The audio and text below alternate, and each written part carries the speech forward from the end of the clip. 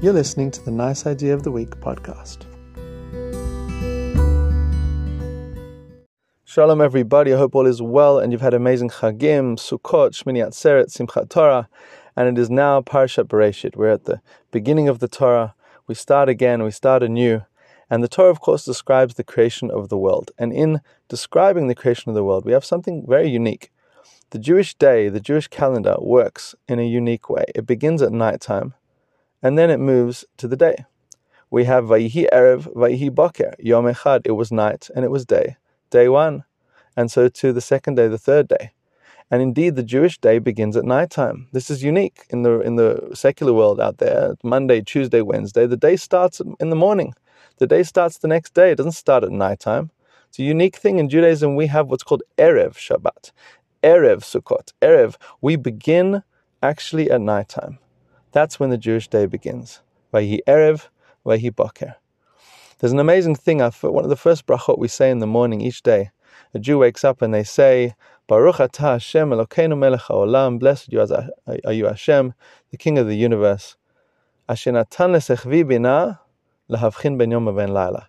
You gave the sechvi, the bina, the wisdom, to be able to distinguish between night and day. Who is this sechvi? So there's two explanations. One is that it's a rooster, that the rooster has the ability to crow when the morning begins. And the second explanation is that it's the human heart. The sechvi is the human heart, that Hashem gave our heart the ability to distinguish between night and day. And the obvious question is, what's the big chidush? What's so amazing about being able to distinguish between night and day? I mean, after all, you look outside, you can see it's either light or it's dark. You know if it's day or night. So what is the big chidush, the big unique novelty of saying, thank you Hashem for the ability to know when it's night and day?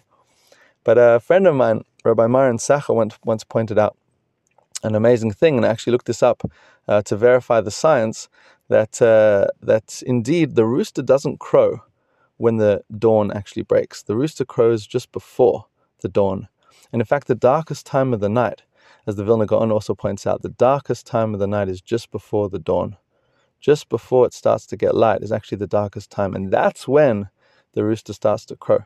So the uniqueness, the novelty of being able to distinguish between night and day is when you're still in the darkness, in fact in the deepest, most intense darkness, to know that light is just around the corner.